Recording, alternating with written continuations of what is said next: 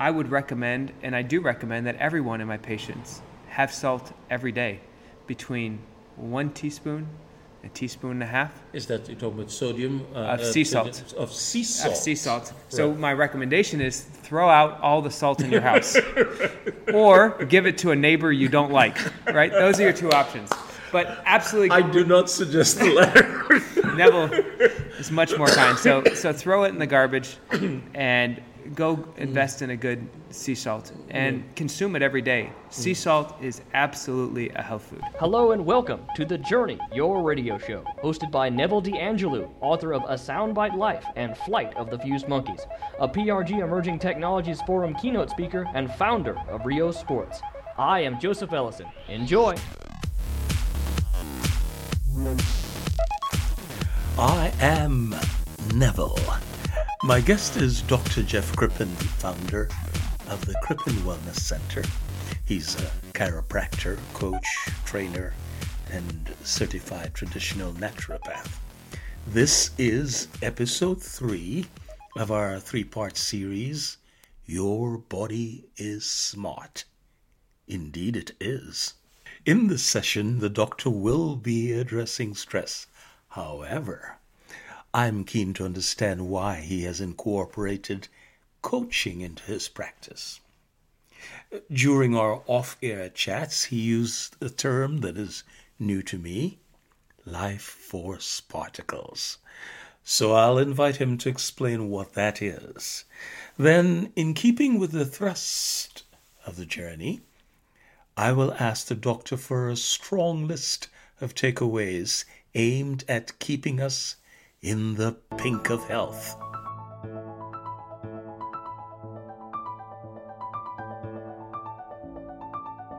Along the journey, we stop at intriguing places and meet fascinating people with novel solutions to some of life's tricky questions.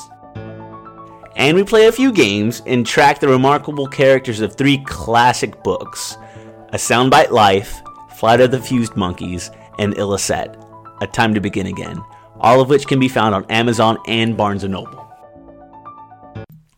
Once again, welcome, Dr. Crippen. You've put together a holistic practice and added to the package coaching and training. Can you tell us about that? I actually spent about 10 years studying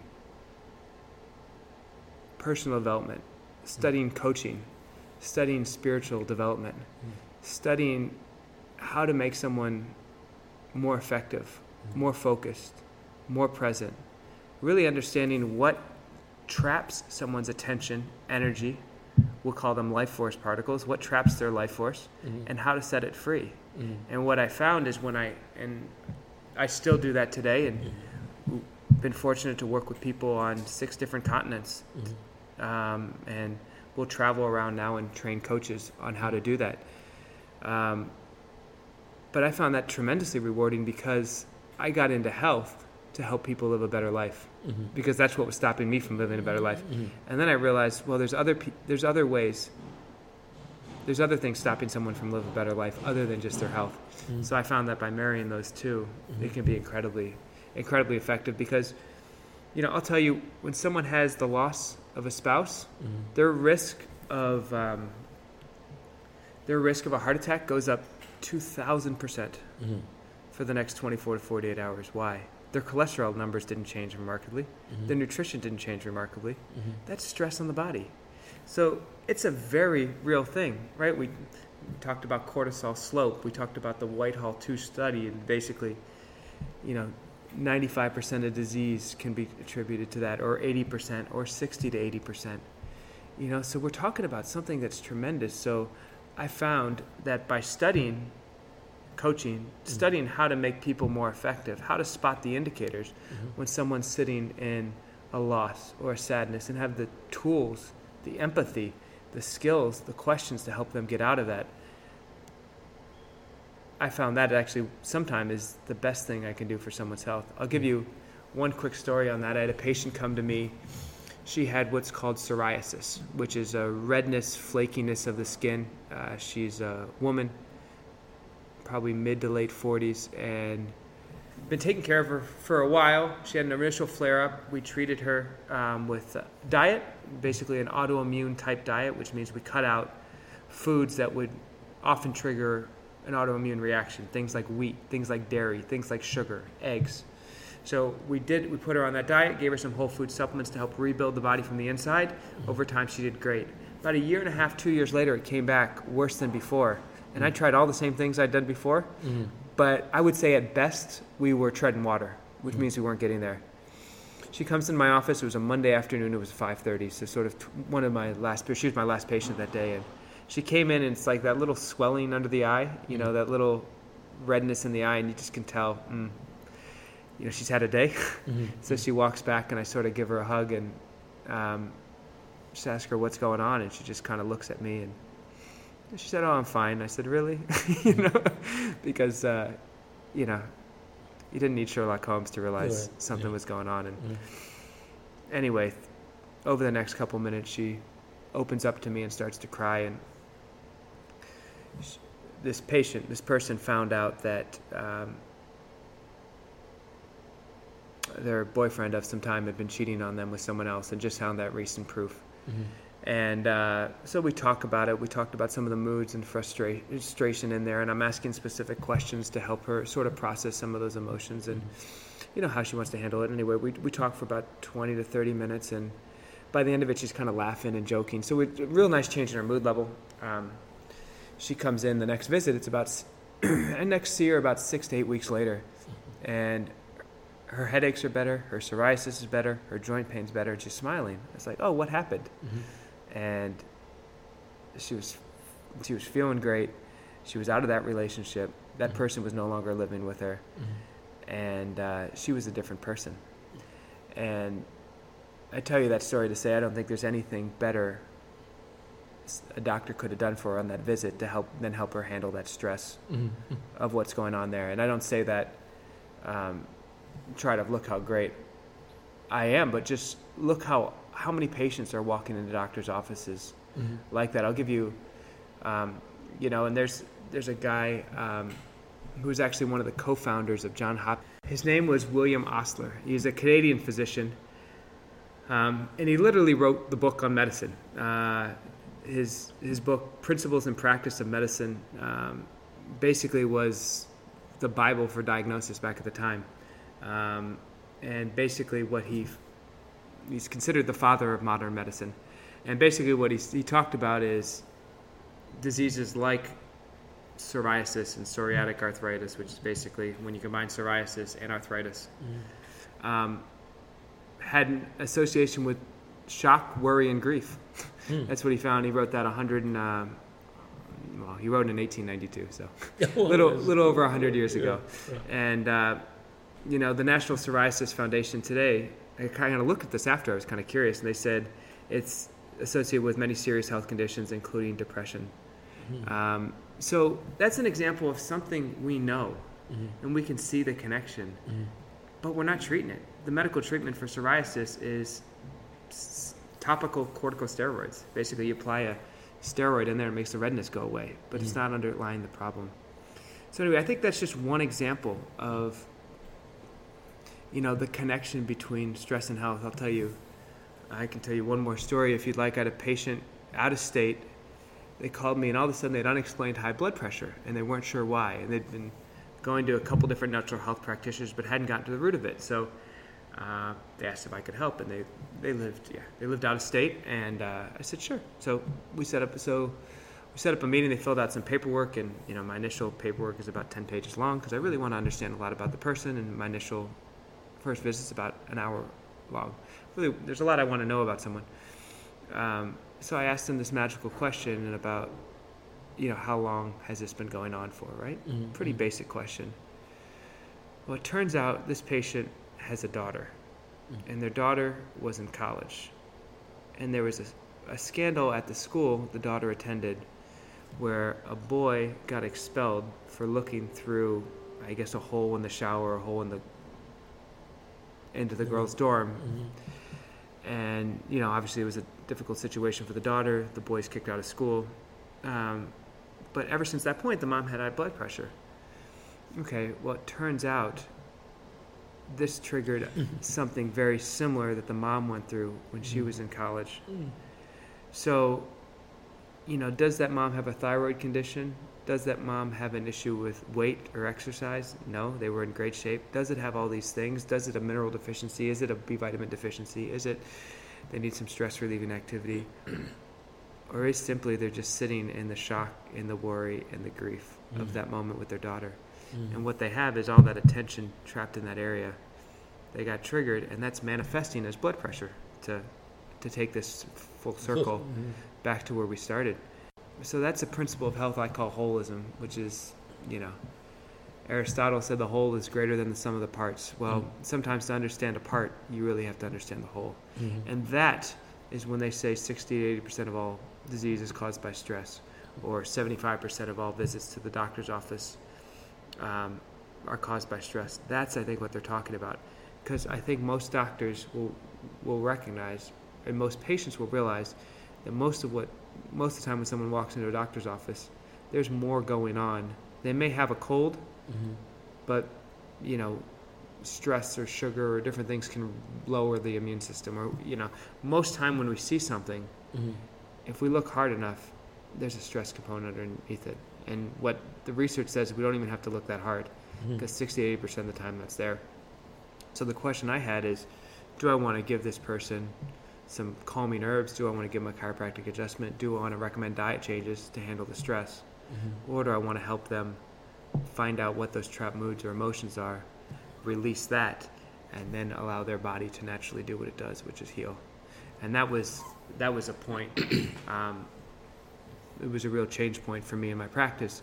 And something, truthfully, I'm still trying to figure out how to best incorporate it, because sometimes patients come to you and they don't really care to get into the stress, right? They want the pill, or they want the supplement, or they want the adjustment, and they want to go home. So,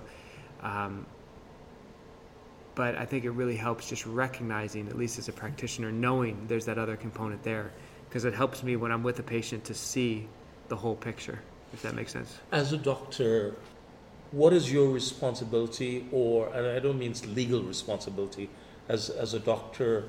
Do you step over into that? Do you invite them to release that? How does that work?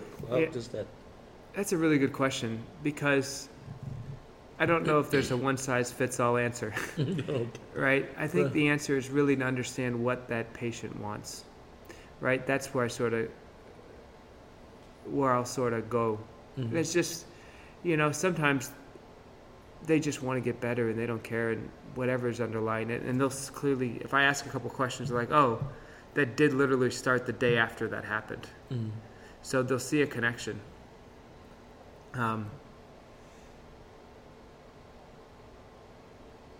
And other times they'll say, you know what, that's not something I want to get into. And that's okay as well. And I'll meet them there and help them with the different tools I have in my belt to meet them there. The thing that I found that doesn't work is going halfway down that road. Okay? And I'll give you an example. Yes, please. I had a patient with high blood pressure, and they came in, and there was something that happened to them in their past that was really upsetting to them, and based on the chronology and what we talked about underlying their blood pressure. So they said they saw the connection between that event and the high blood pressure based on when it started. And they said, yes, I want to handle that. So we set up a time and sort of outside office hours to really talk and go through that. Then we went about halfway through it, and they said, you know what, they weren't willing to be fully honest and go through all the questions. Said, you know what, I just can't do it. I got a call from them the next day that they were in the emergency room the night before. Now what they told me is the blood pressure was high, 180 over something, 200. It was either 180 or 200. Anyway, it's really high. Normal is 120 over 80.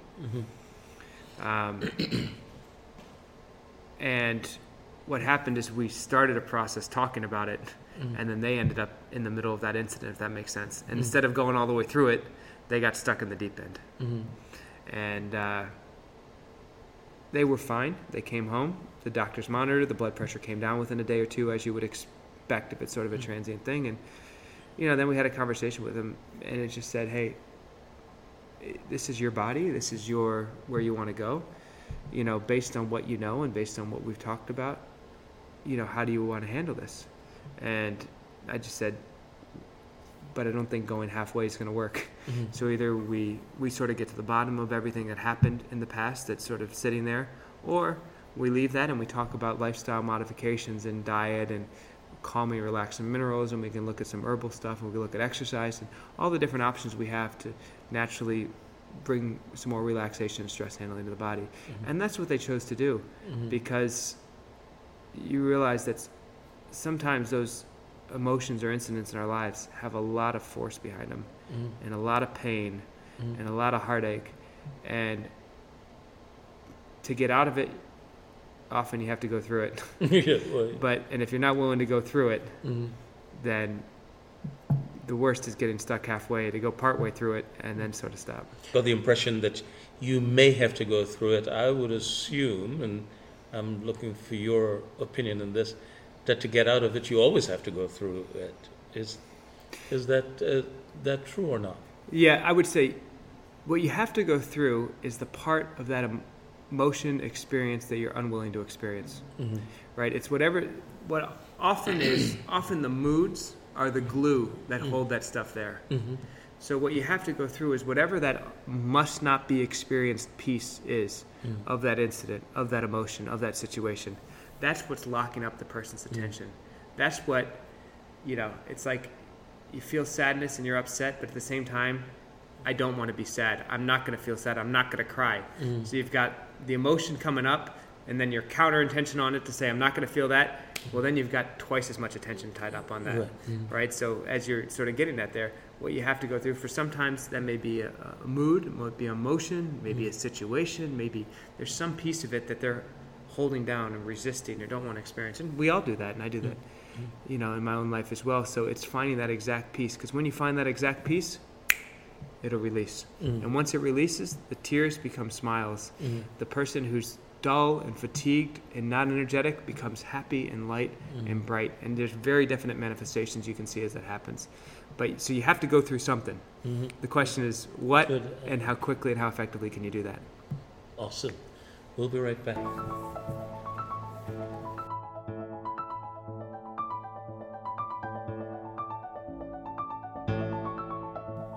My guest is Dr. Crippen, founder of the Crippen Wellness Center. You are on the journey. Our platform's address is thejourney.ryosports.com. The Journey is one word, and Ryosports is spelled RYOSPORTS. Thejourney.ryosports.com. Click on Health to engage with an array of medical professionals. And if you're looking to improve your performance, or be a high achiever, or to enjoy a life of satisfaction, I encourage you to check out Sven, that is SVEN, Sven, the High Achiever's Journey. It is available on your favorite platform in your favorite format. Sven, the High Achiever's Journey. Audible, Amazon, Apple, Barnes & Noble. Sven, the High Achiever's Journey. I'm back with our guest, Dr. Crippen. Dr. Crippen, what is life force particles? Yes, so that's a great question. So I use that term to describe pieces of you, mm-hmm. pieces of where someone's attention is stuck. Mm-hmm. So we talked about, if someone has a loss or a painful incident, mm-hmm. there can be, let's say someone was cut from the high school basketball team and it ruined their dream of mm-hmm. becoming a basketball star, mm-hmm. right? That can be a moment of shock for someone. Mm-hmm. It can be a very tough moment. Mm-hmm. Well, if you still feel pain going out on a basketball court or watching a game or mm-hmm. touching a ball, mm-hmm. guess what? You still have attention trapped in that area. Mm-hmm. Does that kind of make sense? Mm-hmm. Mm-hmm. So what I'm saying is that trapped attention, I'm calling life force particles, which are basically pieces of you. And those life force particles, inside those is your ability to love, your intelligence, your knowledge, your power, your strength. You know, when somebody says, be present, we were just talking a little bit about this, you know, the idea of being present, that's great to say, but what does that really mean? Well, if you're really here, but pieces of you are still stuck in high school basketball getting cut in the coach's office, it's hard to do both things at the same time, right? So the term comes from a book called The Secrets to Increasing Your Power, Wealth, and Happiness. And the writer's name is Alan Walter. And that's the particular kind of coaching that I studied and used, but that's where that term comes from. But it's basically, they're pieces of you. Awesome. Doc, what should be our takeaways or next steps? Good. So I think, excuse me. So good. So I think where we were, sort of the next step is, so what do you do with this information when you learned it? And I'd like to give you guys some real things you can walk away with in a real useful way. So the first thing, and let's just kind of go in order about what we talked about, or some of the things we talked about here. And the first one is connected to hypertension. First thing we talked about was sea salt. And, you know, I would recommend, and I do recommend, that everyone in my patients have salt every day, between 1 teaspoon, a teaspoon and a half. Is that you're talking about sodium? Of sea salt. Of sea salt. Of sea salt. So my recommendation is throw out all the salt in your house. Or give it to a neighbor you don't like, right? Those are your two options. But absolutely... I do not suggest the latter. Neville is much more kind. So throw it in the garbage and go invest in a good sea salt and consume it every day. Sea salt is absolutely a health food. So include 1 to 2 teaspoons per day of that. So that's certainly one thing we can do. In terms of cholesterol, you know, what we're talking about doing, we talked about medications can lower your risk of cholesterol, or lower your risk of heart disease about 2%. We talked about exercise can lower your risk of heart disease 27 to 41%. So what does that look like? That can be as simple as 3 hours of exercise per week. So that may seem like a lot or a little, but it's basically about 25 minutes per day. And that can be, my favorite type of exercise for someone is whatever they'll do. For some people, that's playing tennis. For some people, that's going for a walk. For some people, that is gardening. For some people, it's riding their bike. And the truth is, I don't care. And if you won't exercise for yourself, buy a dog.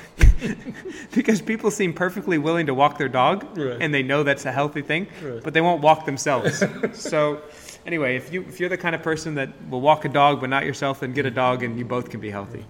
So, but I just say that to say, 25 minutes per day of moderate exercise goes a long way, and that's actually what they showed, 3 hours a week, to help reverse the atherosclerosis, or the buildup of cholesterol in the arteries. We also talk about having garlic in your diet. Garlic is phenomenal. The best garlic is raw, and it can be as simple as 1 clove per day. So 1 clove a day of garlic can have that same effective exercise as reversing the atherosclerosis in your body. When you say raw, you say eating it raw, or you can chop it up. You can put it as a garnish on a salad. Gotcha. You can put it in a hummus. Yes, but eating it raw, as in not cooking it, right? If you cook it, it loses some of its health benefits. And for those of you who say, well, I just want to get it in a supplement form, just realize that most supplements don't have that high of the active ingredient allicin, especially the odorless garlic. The problem is with odorless garlic is the part that makes it work is the part that makes it smell. So if you're getting odorless garlic, that's not really that working for you. We talked about omega-3 fatty acids. We talked about fish being a great source. We talked about grass-fed beef being a great source. So sometimes I get the question, but is there toxicity issues you need to worry about with fish? Do you need to worry about mercury? And the answer to that is SMASH. SMASH. And those are the 5 best fish that are lowest in toxin content, mercury and otherwise. So S for salmon, M for mackerel, A for anchovies, S for sardines, and H for herring. So those are the best fish that are lowest in mercury or toxicity content. So if you're going to have some fish, have smash, one of the smash fish. No wonder I was so healthy as a kid. Yeah? Which one did you have? All of the above without even knowing that there was anything good about them. Here you go. Right, you had that, you had the sugar cane, And I had the sugar cane. and you played with buckwheat. So you were I didn't eat the buckwheat. yeah, but you were close. Now I know that you could have eaten it. Yeah. But, Yeah, so buckwheat, we talked about that, which is rutin is the active ingredient of that, buckwheat. We also talked about apples and onions being sources of that. We talked about increasing your fiber content, decreasing the amount of sugar someone could have. Those are recommendations that would all be super helpful. Another food, kind of a superfood, is beets. So beets are, they're actually just started more common now are supplements made from beets that actually increase athletic performance. Yep, the red vegetable that grows underground. And what beets do is when you have about half a beet and then you go into the sun for about 10 minutes, it makes something called nitric oxide, which causes your blood vessels to relax. So that's the same thing some types of drugs do, but it causes your blood vessels to relax, improves oxygen flow, and will lower your blood pressure about 3 to 5 points. So garlic will lower your blood pressure about 3 to 5 points as well. Green tea will lower your blood pressure 2 to 3 to 5 points. Fresh berries like blueberries can lower your blood pressure about 3 to 5 points. So those are all things you can do from a hypertension standpoint. One side benefit to the beets is I heard the doctor say about 85% of all gallbladder surgeries could be prevented by someone consuming beets. That's how important beet is to the gallbladder. Now, I was so I thought, wow, that's quite a statement. 85% of all disease. I think there's an alarming number performed in the U.S. each year. But then I was at a seminar with a doctor, and he was sharing the story of a friend of his who was a general surgeon, which means he did all kinds of surgeries, right? And one of the kinds of surgeries he did was removal of the gallbladder, right? But he's a general surgeon, so he might work on a hand one day and a gallbladder one day and tonsils another day and appendix another day. So, he was doing probably on average about 2 to 3 gallbladder surgeries per week, taking them out. He started with all of his patients putting on him a supplement made from beet root and beet leaves, so the red part and the green part from beets. And what he found is, I don't think he did any gallbladder surgeries in the next 7 years. So he went from doing 2 to 3 a week to none. And the way he did that was having his patients eat beets or supplementing with a good quality beet supplement. So anyway, that'll help with that's a side benefit. Medications have side risks, side effects. This is a side benefit. It's a nutrition. So that would be another option. And finally, we talked about the blood tests you could run. We talked about the NMR, meaning that determines the type of cholesterol you have. Large and fluffy is good. Type A, small and dense, is bad. We talked about 2 different blood tests to give markers for inflammation. High sensitive C-reactive protein and homocysteine give you and your doctor a much more holistic view of how much inflammation there is going on in your body. And then we talked about fasting blood sugar and fasting insulin levels as other ways to determine how sugar sensitive you are and how easily your pancreas and your body can regulate your blood sugar. The final thing we'll talk about is we really got into stressors and mood. And one of the most simple things you can do every day, once you exercise, once you eat your buckwheat pancakes and have your buckwheat and beet pancakes, is a simple question I start every day with is I ask myself to describe my mood level. And the reason that is one of the most powerful things is just being aware of what mood level we're in at any time during the day, but waking up is a good trigger for me to do that. We talk about someone's attitude or their mood, potentially adding 7 up to 15 years to their life. So the question is, how do you know what kind of mood you're in? So I'll ask myself that each morning, describe my mood level.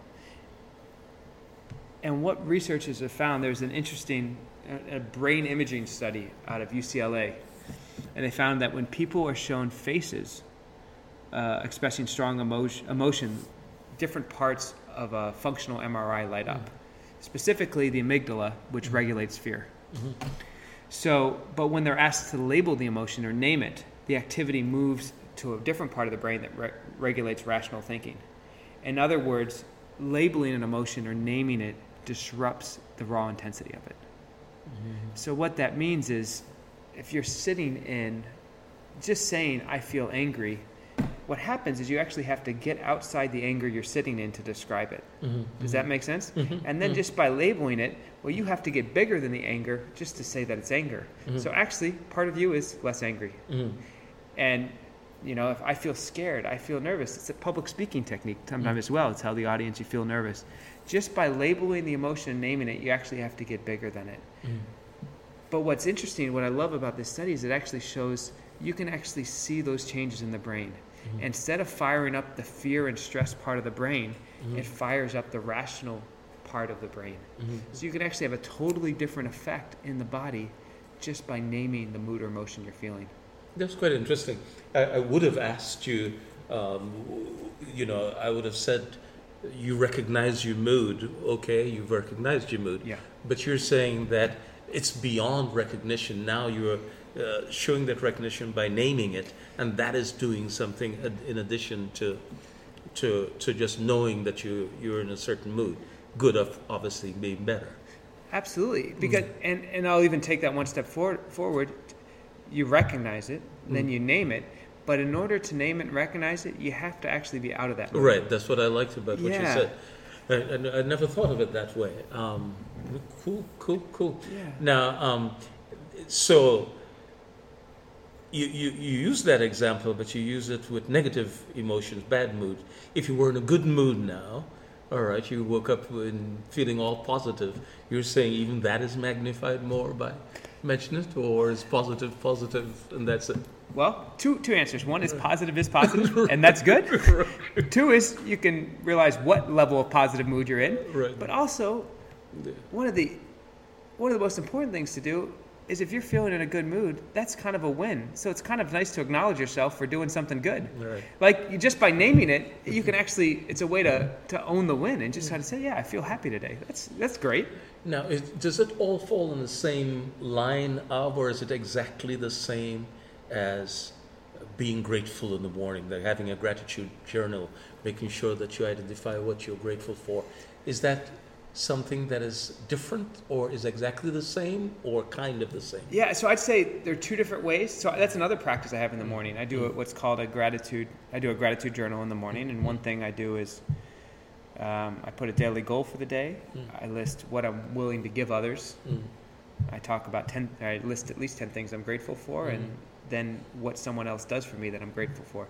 So that's another way to put me or to put someone on the positive side of life. So I would say those are two different tools that can have a synergistic or similar effect. Yeah, so gratitude's one way to do it. It's a phenomenal way to do it. Naming and describing your mood levels, another way to raise your mood level and be more on the positive side of life versus the negative. Awesome. The Journey is available free on iTunes, Blog Talk Radio, Rio Sports Radio, and several of your favorite internet platforms. Download, embed, and share via any of the social media you love. Yes, that was awesome. The doctor will be joining me to play some of the Journey's favorite games. So head on over to the games we play and join the fun. Once again, Doc, thank you for taking time off your busy schedule to join us on the journey. It's a true honor. Thank you. Thank you, Neville.